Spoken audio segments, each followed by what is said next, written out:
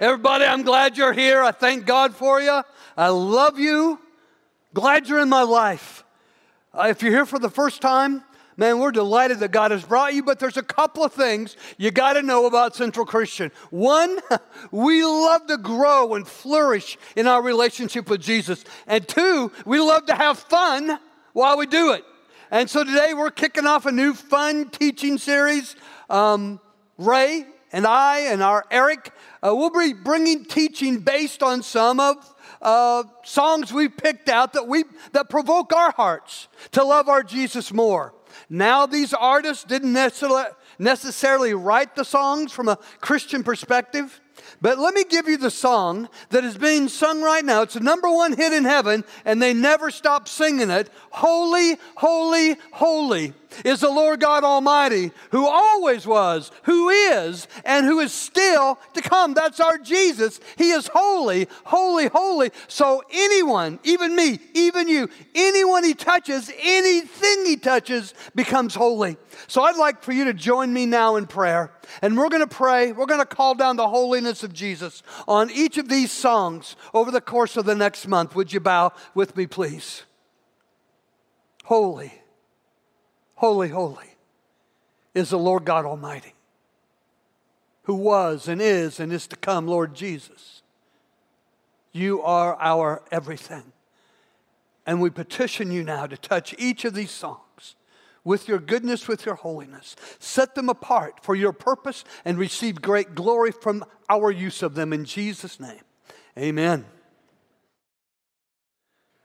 Thank you, Joshua. I love you. And I love you guys. I love this church with all my heart. I thank God for His presence. I thank the Lord Jesus for His shed blood and His victory over the grave. And I thank Him that He can use anything and anyone to teach His truth. Leonard Cohen's song, Hallelujah, is just gut level real.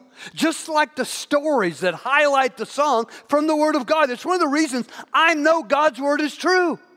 I mean, any other kind of religious paraphernalia would try to cover up the bad stuff, would try to hide the ugly stuff, would try to sugarcoat. But the Bible, it just puts it out there. It's just real. And the first verse of Cohen's song, Hallelujah, throws the spotlight on the greatest king among God's people, King David.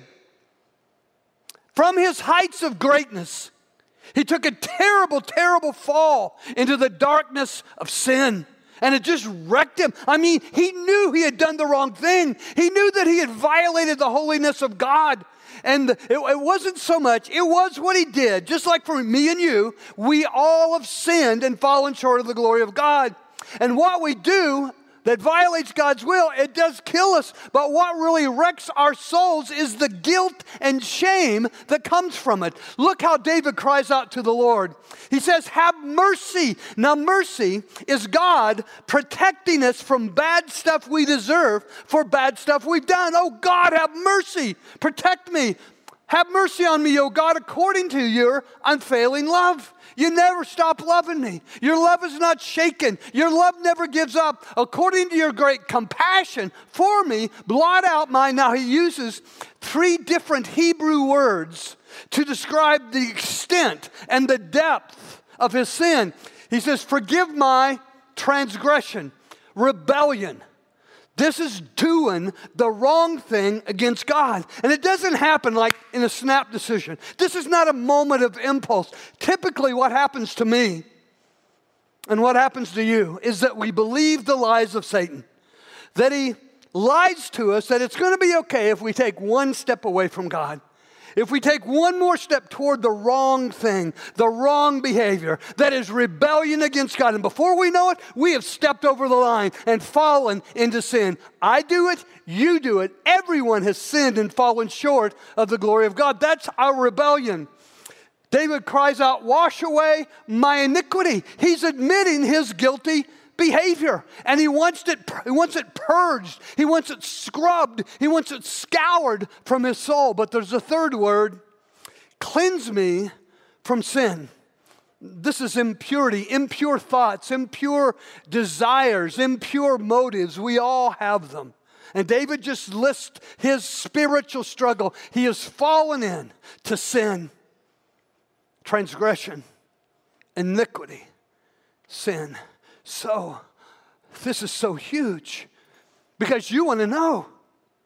I want to know, how do we get over our guilt? We are so sorry that we did what we did, that we said what we said, that we thought what we thought, but how do we get past the shame?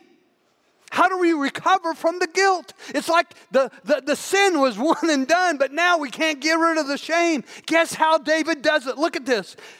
This is the same prayer, just verses later. I will overcome. I'll overcome the sin. I'll overcome my shame. I'll overcome my guilt with my joyous praise. Isn't that wild? It's how I can do it. It's how you can do it. We all sin. We all feel guilt. We all have shame, but we can overcome with our joyous praise. Now, the Hebrew word, one of the Hebrew words, there are 7 of them. One of the Hebrew words for praise is halal. It's where we get our word hallelujah. Halal, praise. This is God's name. Praise God. Hallelujah means praise God. That's the first story. The second story that Leonard Cohen chooses for his song Hallelujah is about not a king, really not even a great man. His name was Samson. He was really just a low-level government official. He was a judge, but he was the strongest man on the planet. He had a physique like me in my dreams. No, on the outside. I mean, he is buff. He is built. On the inside, on the outside strong, on the inside, he's a 90-pound spiritual weakling. And he, like David, takes a terrible tumble. But this time, for him, for Samson, it is fatal. The sin is fatal. Here are his last words as we find them in the Bible.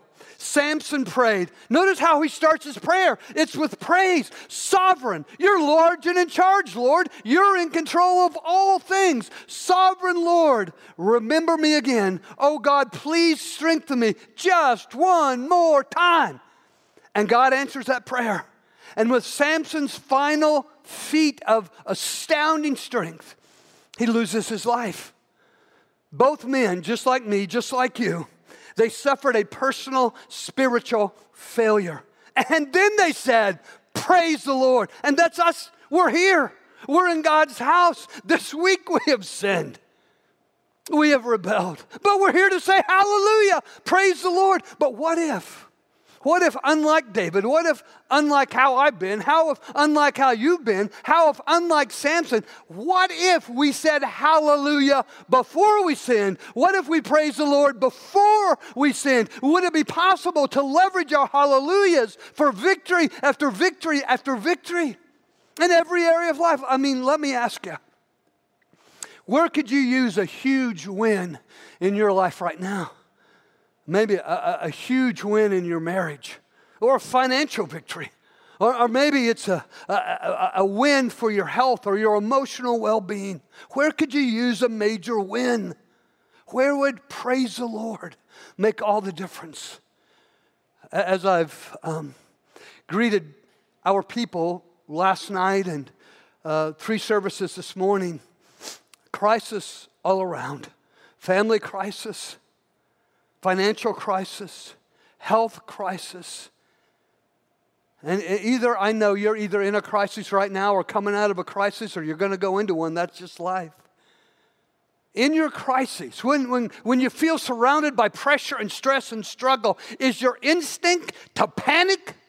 Panic just makes more problems. Panic just creates more pressure. Or is your instinct, is your default position to praise the Lord? You see, the path to victory is always blazed by your praise to God. Well, let me introduce you to a man who got this to the depths of his soul. He was a king too. He wasn't a great king like David, at least militarily.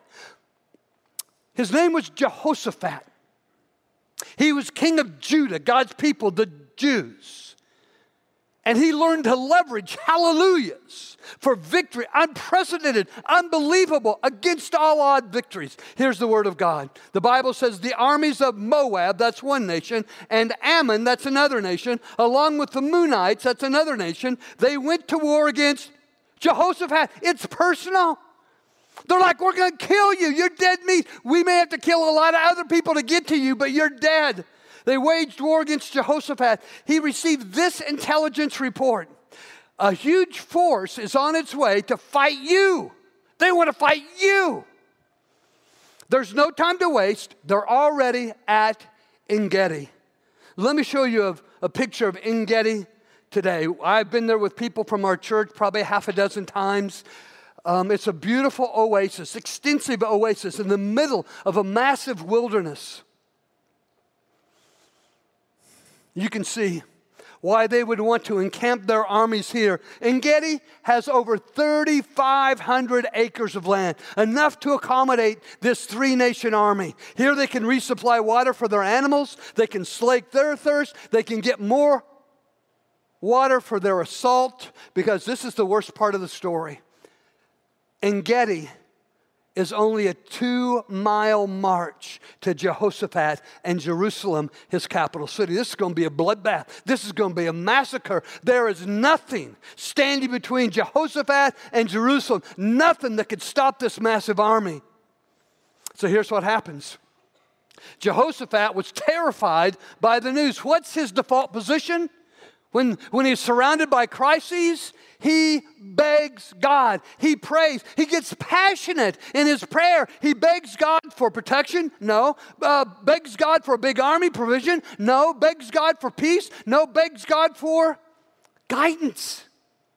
Almost every day I pray this prayer from Psalm 103, where it says, the Lord revealed his ways to Moses and his deeds to the people of Israel. So I prayed, God, reveal your ways to me and your wonders to the people of Central.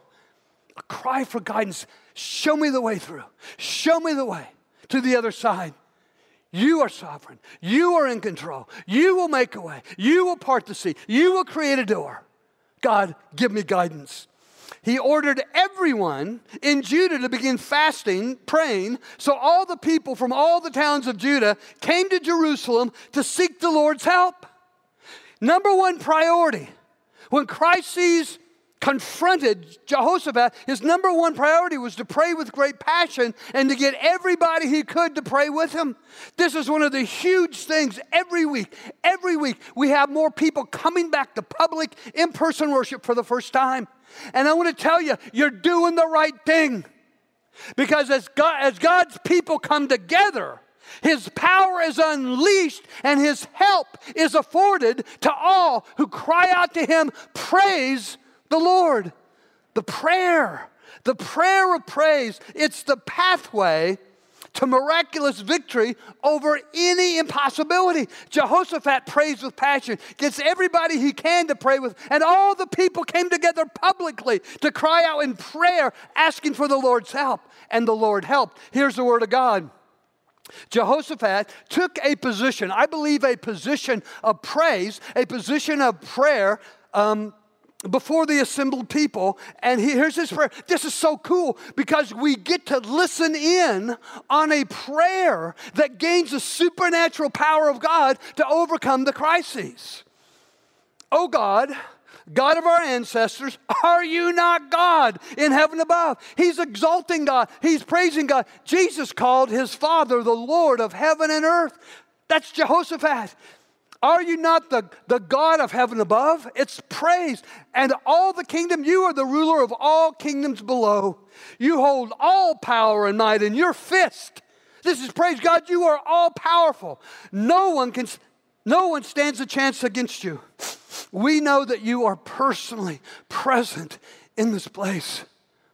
That's why we're here. Central is our church home because we believe this is the place where God shows up and shows off. But so is the cab of my truck and my shower and your quiet place. When you're on a walk talking to God, He is present in that place with His power. When I'm in my office, with the door closed at my desk. He is present. Anytime we open our hearts in prayer and praise, God shows up. You make yourself, I make myself, we make ourselves irresistible to God when we open our hearts in prayer and praise. As we pray out our panic, no. As we pray out our pain. We're just going to get real, Lord, and tell you how it is. We're going to pray out our pain and our trouble. We know you will listen. The Lord's ear is not too dull to hear. The Lord's arm is not too short to save. You will give victory. This is the secret of praying to a God who longs to engage in our lives for our good. It is irresistible to Him when we cry out to Him in this way. You see, when we pray bold prayers of praise, God talks back. Isn't that wild? You pray a bold prayer of praise, God will talk right to your heart. When we pray bold praise, God talks back. That's what He does in the story. There's all kinds of men gathered around King Jehoshaphat. But here's what happens. The Spirit of the Lord came upon one of the men. I mean, why one guy? Why God pick one guy? Here's why. There's one guy standing there. His name was Jahaziel. Jahaziel means God sees. So He selects this one man out of all the men because of his name. He wants to communicate to his people, hey, I see what's going on. I saw it before you saw it. I knew it when it was happening even before the planning stages, and I've already crafted. I know the plans I have for you. Plans to give you hope, not to harm you, but to give you a future, to do good to you. Jahaziel speaks under the influence of God. This is what the Lord says. Do not be afraid. Man, I got to recite that to myself every day, multiple times during the day. Do not be afraid. Thank you, Lord. Amen. Praise the Lord. Do not be discouraged by this mighty army. Put your personal crises in the blank. Do not be discouraged by the financial crisis, the marital difficulty, the parenting challenges. Do not be discouraged by this mighty army, for the battle is not yours. It's the Lord's. Tomorrow, march. Don't run away. Don't hide behind the walls. March out against. Face your crises. Embrace your crises. Go into the crises knowing that the battle's not yours, it's the Lord's. But you will not even need to fight. Take your position of prayer and praise. Then stand still and watch the Lord's victory. He is with you. The Lord is with me. He's my victory. I want you to leave today, whatever your activities on this July 4th, you celebrate our nation's independence. I just want repetitively moving through your head and your heart these truths. The Lord is with me. He is my victory. Say this with me. I'll say it, you say it after me. Here we go. The Lord is with me. That's true of you right now. That's true when you leave. That's true when you eat. That's true when you take a nap, like me. That's true when you enjoy the fireworks display. The Lord is with you.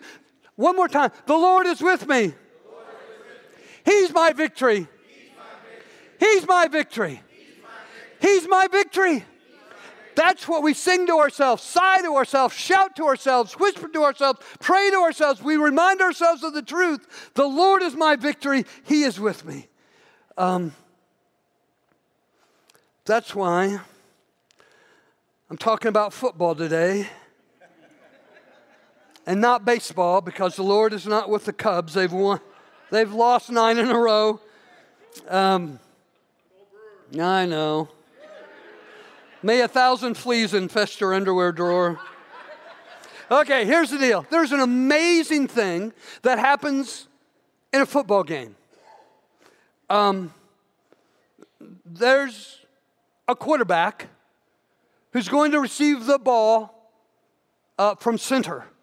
On the other side of the line, big, huge, mean, bad-hearted defensive linemen want to take this guy's head off and throw him for a significant loss. Sack the quarterback.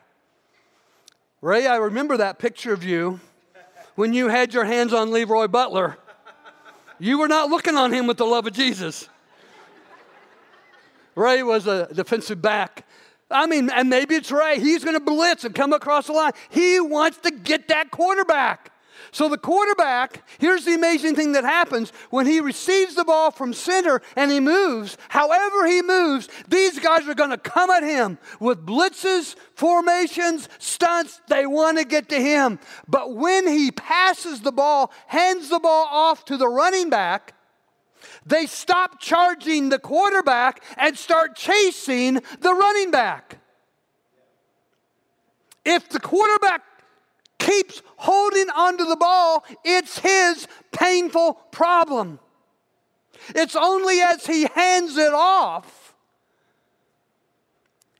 I want to tell you something. God is whispering to you right now, give me the ball. Hand off to me. I'll run for you. I'll score for you. I'll win for you. You see, our tendency is to hold on to our painful problems. We go to hand off, and then we keep them. Stay afraid, stay anxious, stay in panic. But God says, give me the ball. And when God runs with the ball, He doesn't try to juke somebody. He doesn't try to fake one way and go the other. God is a steamroller. He plows right to the end zone. He spikes the ball. He scores, and He wins in our behalf. I mean, we can run after Him. We can run in the wake. But when we give Him our painful problems, when we hand Him our crisis, He carries the ball. He runs for us. He scores for us. He wins. The battle is not ours. The battle is the Lord's. You see, winning in the game of life requires a hands-off approach. Our crisis, our problem, in the hands of God, that He can run with it. Let me show you how King Jehoshaphat handed off his crises to the Lord. King Jehoshaphat bowed low with his face to the ground. One of my favorite ways to pray. Before I came to this service, I was back in my office, got down on my knees, my face to the ground, and asked God to speak through me, to feed His sheep through me. That's what Hezekiah does. He's showing us. We're getting to see a posture that is magnetic to God's power. We're getting to listen in. He bowed down, low to his face to the ground. All the people did the same thing, worshiping the Lord. Then the Levites stood to praise the Lord. There's our word again. Hallelujah, praise the Lord. The Levites, they are like associate ministers. Jehoshaphat's on his face. All the people bow down to worship, their heads to the ground. But all the associate ministers, they all stand up and with one voice shout, praise the Lord, hallelujah. Here's what happens. Early the next morning, because that night, after that big praise the Lord, hallelujah, the people all went to bed and rested at peace in their sleep. We've handed the problem and the crisis off to the Lord. Early the next morning, the army of Judah went out, just as God had said. Jehoshaphat stood and called them to attention. He said, believe in the Lord your God, and you shall have success. There's the secret to our effectiveness in marriage, our effectiveness as parents, our effectiveness in our finances, our emotional and mental effectiveness. Believe, trust in the Lord your God. Believe His prophet. That was Jehaziel. In other words, believe His word. Believe what He says. Live your life. Trust the Lord and live according to His word, and everything will be all right. Everything will be all right. Man, that phrase is a huge source of peace and comfort to me, because I face crises just like you. My life gets surrounded by problems and pressurized just like yours. I feel the anxiety. I feel the stress. And in that moment, I've got to make a determination. Am I going to try to carry the ball and get smeared, or am I going to pass it off to the Lord? Let the battle be the Lord's. Trust in the Lord your God. Maybe I need to recalibrate my life so that it is according to His word. But when I trust in the Lord and keep my life lived according to His word, everything's going to be all right.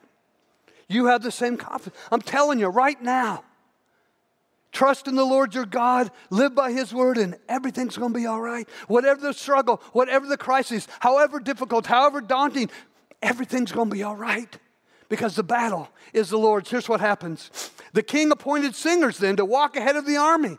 singing to the Lord and praising Him for His holy splendor. This is what they sang. Not only do we get to hear the prayer that attracts God, see the posture that attracts God, we get to see the praise that attracts God. Give thanks to the Lord. We're not even on the battlefield. No sword has been drawn. No spear has been thrown. We're already thanking God for the victory. The bills have still piled up. I just got done with a fight with my wife, but it's not over. God is at work. So I say to him, give thanks to the Lord. His faithful love endures forever. At the very moment they began to sing and give praise. Now, this is not our word, halal. This is a different Hebrew word. It's tehillah. And I like it because it sounds like tequila. Yeah, if you drink enough tequila, you'll start singing exuberantly. That's what tehillah means. It means exuberant singing. In fact, look at another place in Scripture where tehillah is used. I will exalt the Lord at all times. His praise, His tehillah will always be on my lips. Now, when you leave today, I want you drinking tehillah and not tequila. But it helps me remember because I'm weird. At the very moment, they began to sing. Oh my gosh, isn't this powerful? When you begin to praise the Lord with passion, at the very moment you begin to praise Him with passion, the Lord caused the armies of Ammon, Moab, and Mount Seir to start fighting among themselves. I don't face armed soldiers. You don't face a well-equipped army. We face Satan and his demons, and they don't take a day off. So you know what? We don't take a day off from praise and prayer and calling on the name of the Lord and saying hallelujah, because our hallelujahs make them run. Our hallelujahs make them flee. Our hallelujahs make evil turn its back on us. Our hallelujahs disarm evil. Our hallelujahs make us victorious over evil. So, when the army of Judah, King Jehoshaphat's army, arrived at the lookout point in the wilderness, all they saw were dead bodies lying on the ground. Not a single one of the enemy had escaped. And just to show you that when you praise and pray with passion and say hallelujah, praise the Lord, I want to show you the super abundant victory that He grants. Look at God's word. The story concludes this way. Oh, this is cool. Our vital hallelujahs pave the way for God's victorious help. That's when I got all worked up a second ago. When Jehoshaphat and his people came to carry off the plunder, they found more loot than they could carry off. Equipment, clothing, valuables. It took 3 days. Took 3 days to cart it all away. Why does this text include that simple detail of 3 days? Because everything in the Bible means something, and everything points to Jesus. It was late afternoon on Friday that His limp, lifeless body was removed from the cross. All that day, He suffered in our place for our sin. His face was beaten beyond recognition. His beard was pulled out forcibly by the roots. His head was bludgeoned again and again and again with a club. 39 lashes fell on his back. Horrific loss of blood. He carries his own instrument of death up the hill of Calvary, where his wrists and ankles were impaled with spikes. That's 9 o'clock in the morning, where he dangles helplessly between heaven and earth until 3 in the afternoon when he gasped his last breath. And then late that afternoon, his body was removed from the cross and sealed by a stone in a tomb. If there had been an inscription over the tomb entrance, it would have said, "Do not be afraid. Don't be discouraged. I'm only renting the place out for the weekend." He was dead all day Saturday. But early Sunday morning, the supernatural power of the Spirit of God fell on Jesus, and He was raised incomparably from the dead. Now here's the good news for you, and here's the good news for me. Yes, He died for our sins. His death set us free. Everything bad about me was put on Him, and everything good about Him was put on me. All my ugly, evil imperfections were on Him, and all the glory and beauty of His perfection is on me. Everything wrong with me is on Jesus, and everything right with Jesus is put on me. That's what happened in His death. But He rose from the dead for me as well, because the Bible says I get to live and love and serve and worship in the incomparably great power by which Jesus was raised from the dead. So we say, hallelujah! Praise the Lord! Hallelujah! Praise the Lord! This is how we fight our battles. Thank you so much for listening to the Central Wired podcast. Be sure to stay connected with us at centralwired.com and have a great week.